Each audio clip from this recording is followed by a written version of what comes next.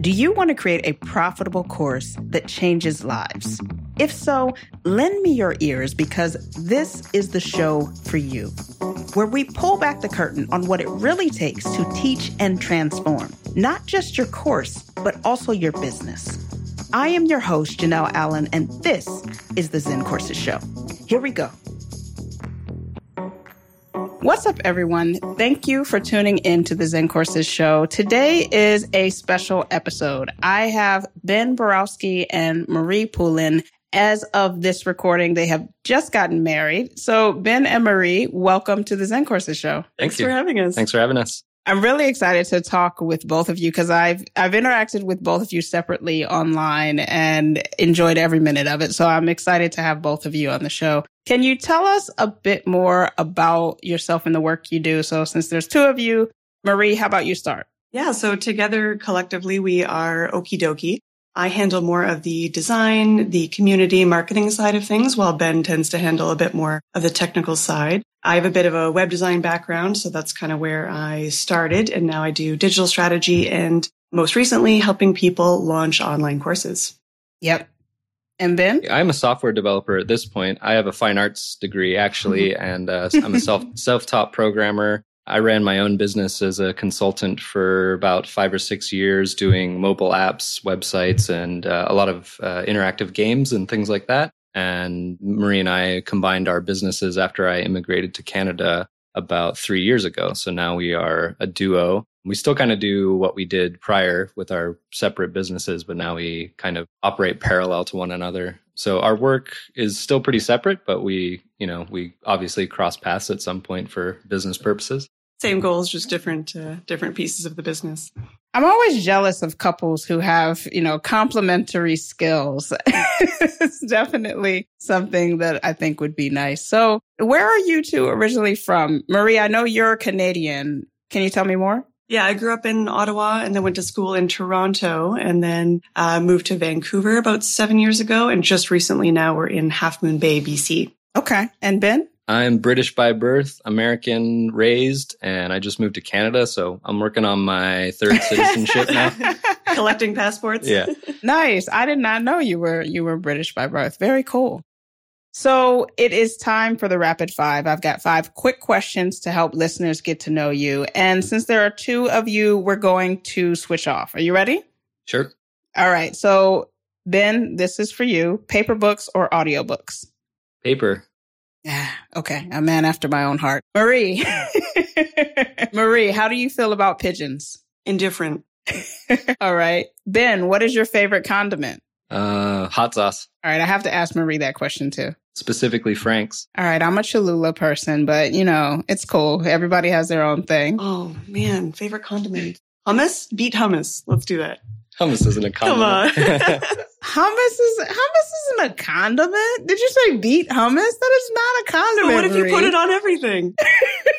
I guess so you apply it as a condiment in your culinary life. Okay, I will go with it. Number 4 for Ben, if you could have one superpower, but no one knew about it, what would it be?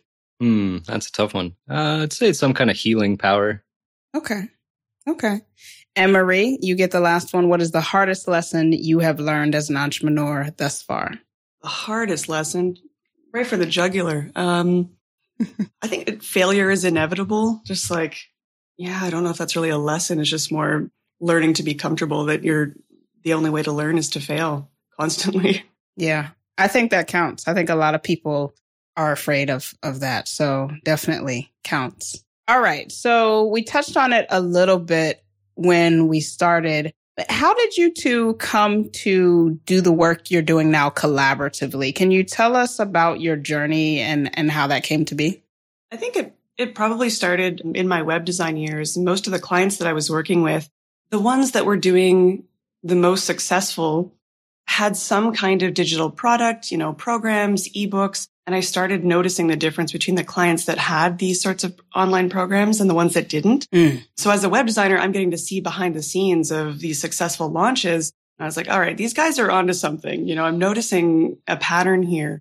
And so Ben and I started having these conversations about whether or not there was an easier way for us to build out these online programs for people. Because we were doing a lot of custom work, integrating with PayPal and MailChimp and notifications and dripping online content. And, as you know, there's lots of WordPress plugins that do that. And at the time, there wasn't really there wasn't really any other platforms that we could find, I don't know, maybe 5 years ago when we were first kind of thinking about this. So we started toying with the idea of, do we build something custom ourselves that we could use for our clients? And that's kind of where the idea for our platform first started. But before we were there, we were doing this in a much more custom capacity. So I just, got to learn and see behind the scenes of people who were creating courses. And then I started thinking, surely there's got to be something that we could be teaching from all the work that we're doing in the web design side of things, the digital strategy. And so the idea of Digital Strategy School was born. So I started creating my own course at the same time that Ben was sort of, tinkering with, is there an easy way for us to help automate this for our clients? So they were both kind of happening around the same time, but I went, full steam ahead with Digital Strategy School, and I reduced the amount of client work that I was taking on. I went down to about 60% of my client capacity while I was building up this course. And that was kind of the beginning of this. All right, do we double down on all things online courses? And that started to become our way of life now with our business. So happy to chat more about any part of that, whether it's Digital Strategy School or Doki. Yeah. So Ben, I'm curious, for you as a software developer, what made you think online courses, okay, this is something that we should focus our energy on? I think it came out of the success of Marie's program and how quickly she was able to transition to a product-based business from web design. And the kind of groundswell of the community that she had developed kind of reinforced that notion that there was some potential revenue streams in sort of extending out your service design business into a product or a community or almost a membership community. Within a year, we were able to sort of replace all of the service-based income that Marie was doing via sales of Digital Strategy School and the mentorship program. And so we kind of had, for me, it was an interest in, building out a big SaaS and seeing what we could do with that. And also, the idea that we could start transitioning some of Marie's programs over to this software that we were building as a kind of an experiment to see, could we build a SaaS-based business that also had products involved? Okay. Gotcha. So before we get to the next question, Marie, as someone coming from the web design world, what were some challenges that you had when you got started with online courses, either for your clients or for yourself? Oh, I had no idea. I'm not an instructional designer. At the time, I didn't know anything about where to start with online courses. So actually, the first thing that I did was I signed up for a course with Brianne Dick. I think it was called Transform Your Course at the time. And that really opened up my eyes and realized actually that my audience wasn't who I thought it was. So originally I was going to, try and teach the clients that were coming to me. I was thinking, how can I teach everyday business owners about digital strategy, which was a little too vague. And what I realized through taking Brianne's course was like tapping into the audience that you already have. And the audience I already had and was connected to through Facebook groups was other designers. And I realized that other designers were looking for the skill set that I was, already doing with my clients. So she kind of helped me get way more specific with who I was actually solving a problem for. So that was super helpful. I realized I was going way, way, way too big. I basically started off with a 6-month mentorship program. So I learned a ton of things that I wouldn't do again. I always tell people now, start small and start with the first kind of rough and ready version of your course. So, it took me almost a year from the very first inklings of the idea to actually finishing the content. But one thing that I did do that kind of changed the game for me and is an approach that I do recommend for my clients.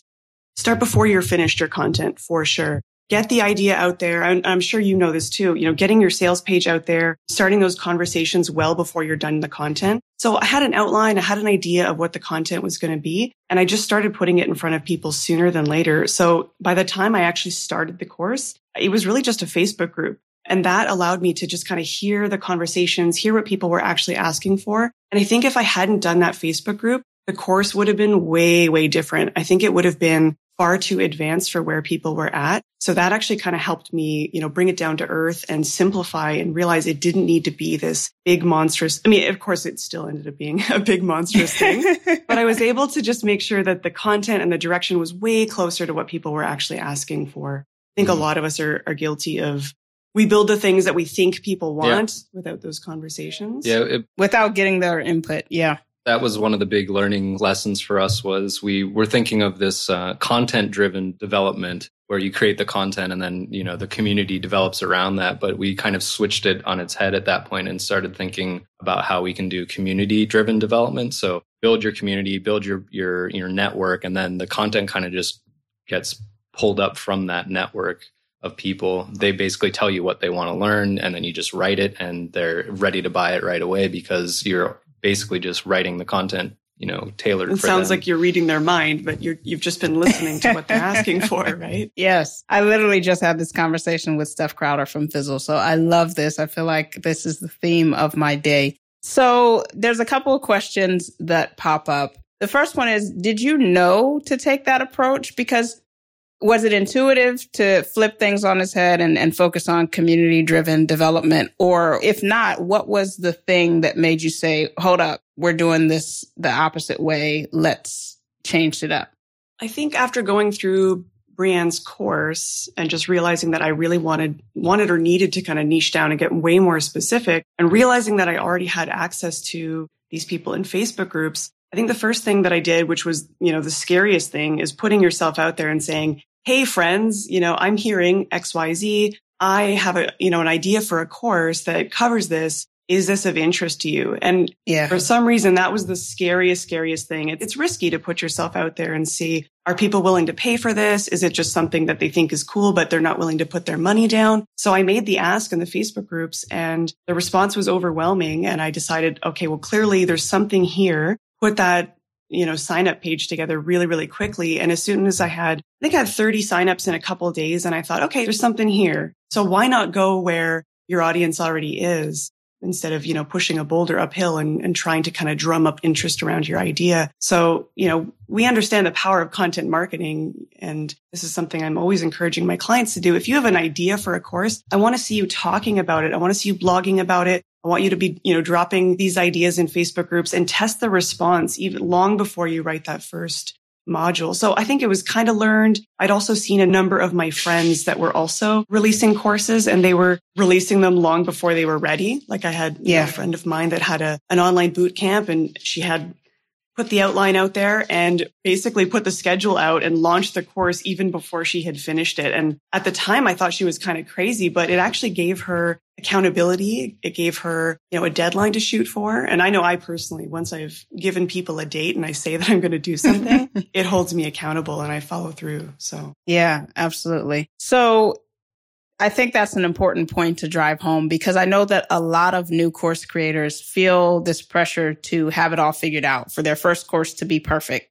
And it's such a trap because what I'm hearing you point out is it's so true that starting with something rudimentary is not only going to benefit you by giving you the opportunity to learn about your audience, but it also helps you to know what to create and it helps you to avoid expending energy creating something that isn't really what your learners want. Absolutely. I mean, like now we have a course called Run Your Learning Launch, and the whole idea is forget the signature program. Let's just get the first minimum viable course out there. Yep. Why not practice and, do all the learning and the failing and the awkward missteps on a very first version of your course that people won't remember instead of trying to build this amazing signature program without that feedback from people. Yeah. I think a lot of us want to avoid that feedback. It's uncomfortable to kind of hear that maybe that module didn't resonate or maybe there's too much content here or people aren't following through and they're dropping off. But, that information is only going to make your course better. So I just try to encourage people to think of it in terms of this is just version 1, this is version 1 and there's going to be a version 10, but this is just version 1. You got to start somewhere. Exactly. Okay. Well, this is kind of a good introduction to talking about something that I know that you and I both feel strongly about. We have strong opinions about some of the myths that are out there about online course creation. What are some of the biggest myths that you want to steer people clear of? Probably the biggest one is that, courses are going to replace your one-to-one services, that you're going to, overnight turn your $30,000 a year service business into a 6-figure product business where you don't have to interact with clients anymore. That's probably one of the biggest ones that I've seen. Yeah. Or I think in general, people try to switch to education maybe even too soon in their business. It's the same phenomenon where people are coming right out of college and they're like, I'm going to be an entrepreneur, and they start their own business. And some people have success at that. But if you haven't gone through the steps to work at a company and work at a larger company and kind of see how the market works and how do I do contracts? How do I do client services? How do I do, account management? All that stuff that you have to learn on the go. You're going to elongate your learning process like through the beginning of your entrepreneurship. I think people do the same thing with courses, is that they're seeing that, there's kind of a gold rush for online education right now. Yeah. And they're saying like, well, I'm just going to make a course because I know a few things, rather than I have 15 years or 10 years or 5 years of experience doing this. Like if you've been doing something for 15 years, you're going to know the pitfalls, where people are struggling. And it's just going to be easier for you to do those interviews with other people that are in the industry and understand where you've come from. So that the content's just going to come naturally out of that for the most part. You've got that experience. So I think people start too early, but then, it's funny that there's that imposter complex thing where the more time that you've put in, the more experience that you have, the more afraid you are to start. So you've got to don't start too late, but don't start too soon. That's so true. And I like how you related that to coming straight out of college with no experience in a particular market and attempting to be an entrepreneur in that space. It makes me think about, the 3 years that I ran my instructional design agency. I wouldn't have been able to be successful at that if I hadn't been working as a senior instructional designer in corporate prior to that and learning how things worked and contracts and, just what was expected. And to your point about, people wanting to rush into online courses, that's something that I have noticed as well. And I think that part of that is that passive income myth of sitting on the beach and having all of this money come in. It's just not a thing. It's not realistic. And wanting to skip or leapfrog the introductory work of getting to know your audience, which is so crucial. And ultimately, the funny part about it is that hard part of getting to know your audience is what helps you become a better course creator.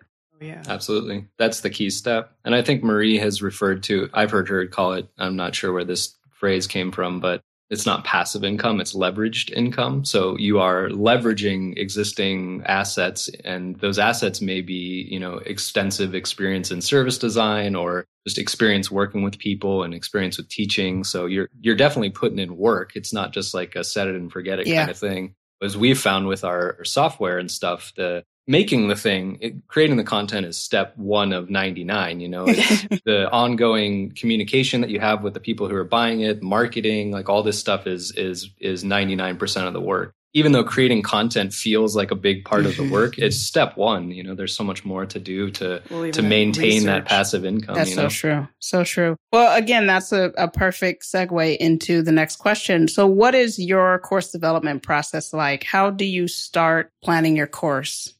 So we always tell people start with the problem or start with the audience first. Understand your learners. We get people to build empathy for their learners. For me, a lot of that is creeping around on social media. I'm, Googling, I'm in forums. I'm really listening to what people are asking for. So everything starts with understanding the audience first, validating the idea in the market too, just seeing what else exists out there in that space. Is there anything else out there? I know a lot of people sometimes get nervous when there's other courses out there in the same space, but I say that's usually a good idea, that there's something there. If nobody else out there has done anything related to what you're doing, it might be a little concerning. So I say, what's your angle? What's your sort of unique or unfair advantage? What do you bring to the table that's a little different than how other people might approach it? Is yours more of a coaching program than a course? What unique perspectives can you bring to it?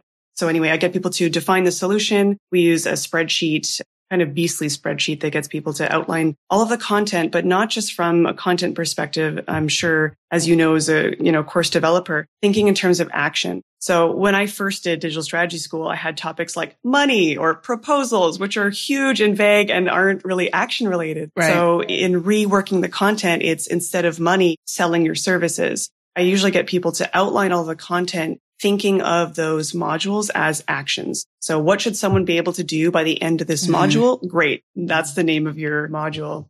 So setting some learning goals, choosing your course formats, creating the content, running a learning launch. So not just waiting till you've created all this perfectly curated content to launch it, but I usually get people to hand invite, 5, 10 people tops and just run a pilot version of it and build the content as you go. And I tell people to be honest with, the people that you're inviting. Let people know that the content is in development, that you're working on this thing, that you're valuing that beta feedback with those people. And I think that sort of takes the pressure off and gets people to build it as they go in a sort of low risk environment. Yeah.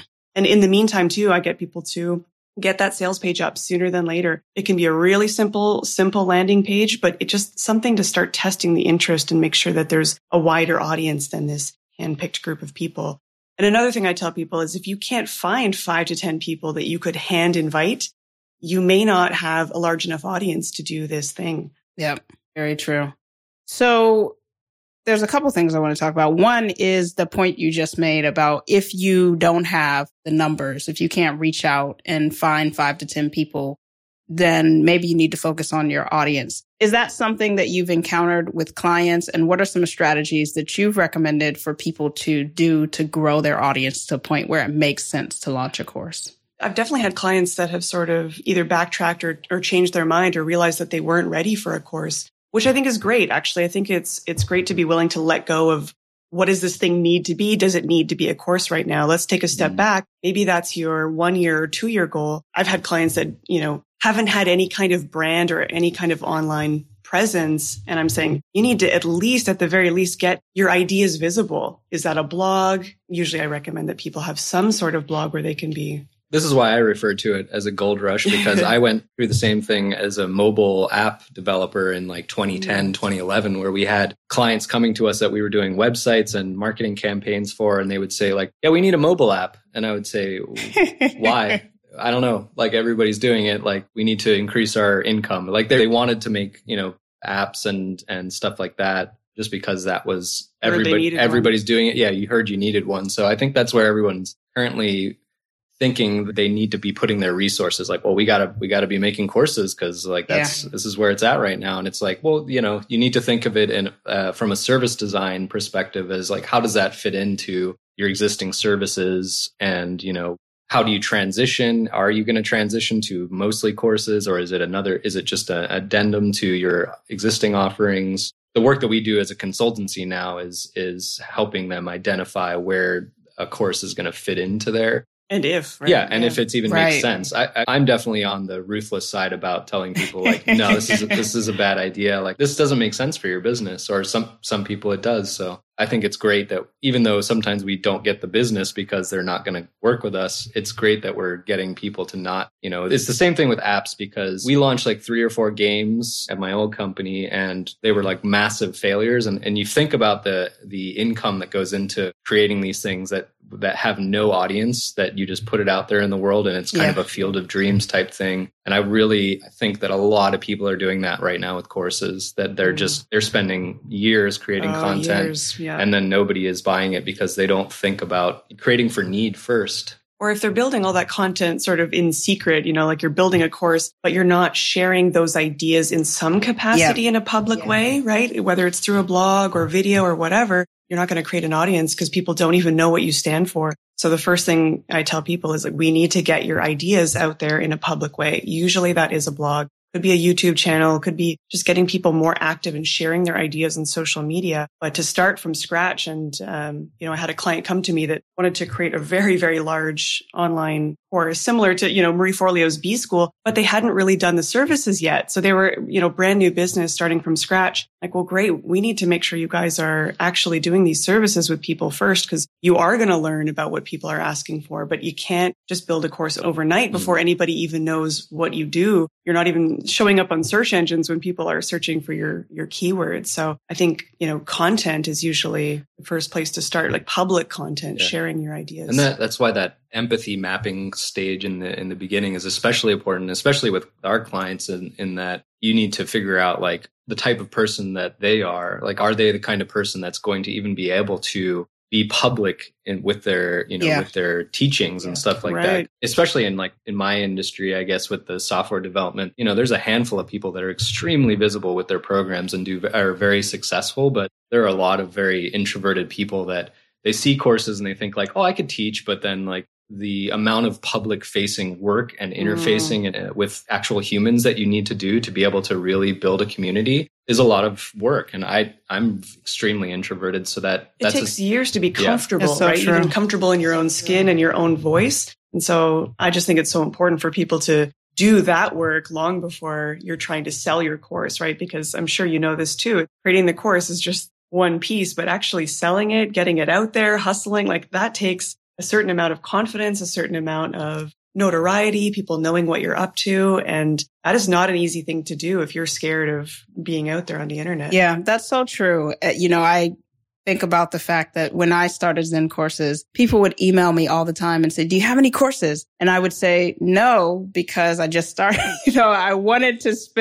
I spent a year getting to know my audience and what was important to them. And I think that, speaks to that. But there were two things that I wanted to point out that you said in case people missed them. And the first one was knowing whether or not a course makes sense for your business. I love that you said that. I do the same thing with my clients. We have those discovery calls to figure out if it even makes sense. Because for a lot of people, they assume, like you said, there's that gold rush. Oh, courses are so hot right now. Let's do it. Let's make it happen. But is this really what you need to be doing right now? Maybe you need to focus on services. Maybe there's something else entirely that makes sense for your business. Just spending time to get to know yourself and your business and your goals is so important. And then the other thing is really just making sure that if you do decide that you are creating a course, making sure that you take those steps to really understand your audience and the points. So you talked about the empathy map. I also talk about a learning journey in my course and really understanding your learners and where they are. And again, you can't do that if you haven't spent the face time with people. So we've also kind of talked around marketing. So let's dig into that a little bit. What are some things that you think course creators can do, especially if they don't have that large following, that email list? What can they do to begin to market their online course? Let's say they have a small list, but they're feeling like they need more reach. I've seen different tactics work well for different people. And again, some of that depends on how comfortable people are online. But I've seen people start YouTube channels. Webinars are a great one. I know not everyone is super comfortable on video doing webinars. I've seen people do free challenges.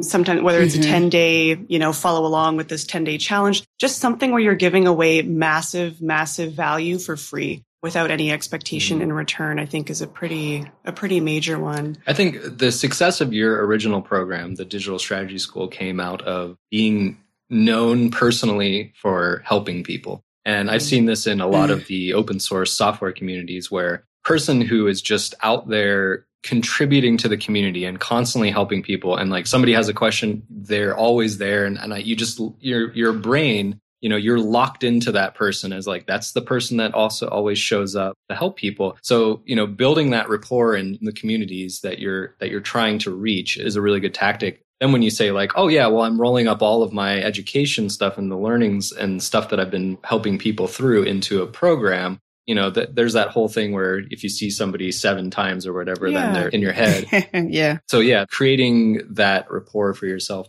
prior to shipping something, I think is really important. And I think it's tough because people kind of want the quick fixes. They want the tactics, like what's the campaign I can run that's going to increase all my followers. But I know for me, I can say it was almost 2 years of just being really, really active in a number of Facebook groups where my audience was. And I didn't have a product at the time. Like I was just talking to other designers. I'm like sharing my proposals, like here's what works for me. And people just got to know me in those groups. And so that it's like playing the long game, right? It's just being really generous and helpful in your communities. Like if you have value to share and you're being helpful for people, you're going to get known in that space. It takes time. You're giving your time away for free every day in small ways. It's a commitment, but it works. Yeah, I personally think that networking too and joint ventures is one of the keys, because you can spend, thousands of dollars sending traffic from Facebook or something to your course, but none of that none of that stuff it's not validated traffic. But if you were to like form a partnership with somebody that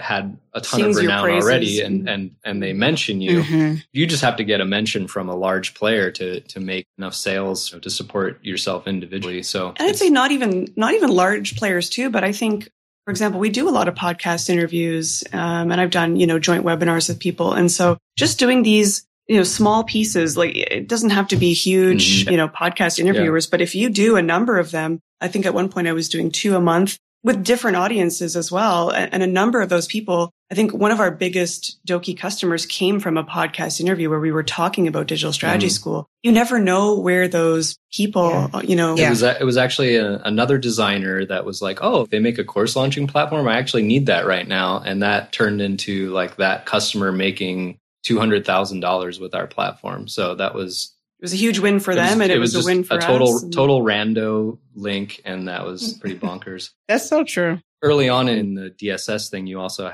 did a Divi podcast. Right, that was huge, yeah. The Divi podcast was really interesting because Divi is a WordPress framework used by tons and tons and tons of designers. And Marie's making a course that basically is business school for designers. So being on that podcast, even though it's like a programmy type podcast, was like a really awesome sales driver because... You have a ton of designers that listen to those types of WordPress type stuff, even though it's kind of not really related to what she was teaching. That was a really good thing for people to just find her and say like, oh, like actually this sounds really interesting, even though it's not what I was listening I like her ideas. I like what she's saying. I like what she's up to. Right. So yeah, I think, as you touched upon, just tapping into other people's audiences. If you don't have your own, you're going to have to be valuable for other people's audiences. Yeah. And you guys are dropping so many bombs. I'm just sitting here like, okay, I want to make sure I come back to that. Just the idea of leveraging other people's audiences, but also making sure that it's a fit, right? That's a key thing. When you talked about the Divi podcast, that made sense. And then there's that mutual value. I think that when it comes to marketing, and you touched on this earlier, Marie, is that people are looking for that golden tactic that's going to make them get 20,000 subscribers. And the reality is there's no one size fits all tactic. You have to spend the time figuring out what makes sense for your business. And you can try those tactics, but what works for one person may not work for you. So I love that you gave a lot of different options. And then it really just comes down to putting yourself out there, which is, I think, a theme that you've said, Marie, several times. So we are down to the final 3 questions. The first one is an easy one. What is next for you? Anything exciting coming up? Well, for Marie, you're wrapping up the Run Your Learning Launch program. And the plan for that is to actually integrate that into our software at some point so that when somebody signs up for our platform, they actually get access to that program right in the platform. So it's been our intent for a long time to roll in some kind of education component to the software, because basically we have this situation now where we get people who sign up for the software, they do their 30-day trial, and then they email at the end and go like, yeah, I didn't do anything. I didn't write any content. So I need to cancel. And then I'll just say, we'll extend your trial, whatever, as many months as you want. Just keep working on it and let us know when you're ready to launch. So we're trying to increase the value to... Or just getting people ready to succeed, right? Because people sign up, they're all excited, and then they're like, oh, wait, building a course takes a really long time. Whoops. And we're like, can we help them get that first rough version of their course out the door sooner than later? And then the other thing that we're going to be kind of taking a bit of a pivot the rest of the year to focus on creating more ad hoc content creation and adding a bunch of mentorship tools to the platform. So we want to create the ability for people to manage mastermind groups and do one-on-one calls with their learners within our software. That's been a big part of how a lot of coaches have used our software. And that was one of the things where we basically didn't take our own advice when we made this software, and we spent a year making it and then launched it. And we didn't get enough people validating the direction that we were taking for the first year. So now that people have been using it for a year, we have all this feedback that people, want to use it to run coaching programs, a full suite of business tools. So that's our next step, is adding some of that stuff. Cool. It's a constant struggle because we have to. We're a tiny team. We're a tiny team, and we compete with heavy hitters in terms of people who are privately funded and things like that. So it's a balance between making things that are unique to us, but also like having similar features to the larger players so that we can at least get some new customers. So like what makes you different? It's like we have to be able to answer that. It's a balancing act. This is our learning launch for our first SaaS. So I have a few ideas for 2018 for different applications that I'm going to be working on. So. Well, before we move on, I love that you said we're still figuring it out. We didn't do what we tell people to do in validating direction and all of that. I think that's important to highlight because there's so much pressure for entrepreneurs or software developers to feel like they're going to nail it the first time. And it doesn't always happen that way. Sometimes you figure it out as you go. So no, I mean, if I don't make a huge mistake once a day, I'm like something's going right on here. It's a little fishy. You're coasting. Yeah, exactly. And this is why we're so passionate about some of this stuff too. It's like, don't make the same mistakes we did. Oh my gosh. Yeah. I just thought about that. Yep. All right. So next question, where can people find out more about you and your work? People can check out Doki.io or weareokidoki.com. Both Ben and I are pretty active on Twitter. So I'm Marie Poulin on Twitter and at Type 1 Error for Ben. Gotcha. All right. So the last question for both of you, I'd like you both each to answer. We'll start with you, Marie. What's your why? Why do you get up and do this work? For me, I think it's just about connection. I need to connect with people. I want to understand people. I love working with people. I love finding out why people do what they do and how they work. So I just do it because I just love people. Gotcha. And Ben, what's your why? What makes you get up and do this work every day? I feel like from my art background, I'm a creator. I like to make things. I like to tinker and I like to solve problems. And I like to work with people and take pressure off of their lives and their businesses and help them, fix those problems. The thing that lights me up is, having somebody who's in a panic mode and I can quickly diffuse that situation and have them be like, I can't believe that was that easy to fix. Yeah, I like problem solving. Gotcha. Well, you two have such great energy. Thank you so much for being on the show and sharing your story with us. Thanks for having us. Thank you. All right. Thank you so much for checking out that interview with Ben and Marie. I want to give a special shout out to Ben and Marie for coming on the show and sharing their expertise, their experience, their story with all of us. It's always great to chat with those two. They just bring so much positive, peaceful energy. So thank you so much once again, Ben and Marie. And if you enjoyed that interview and wanted to learn more about what Ben and Marie are up to, because they have made some changes to their business lately, you can find that information out about how to find them and how to check out what they're, how to check out what they're looking,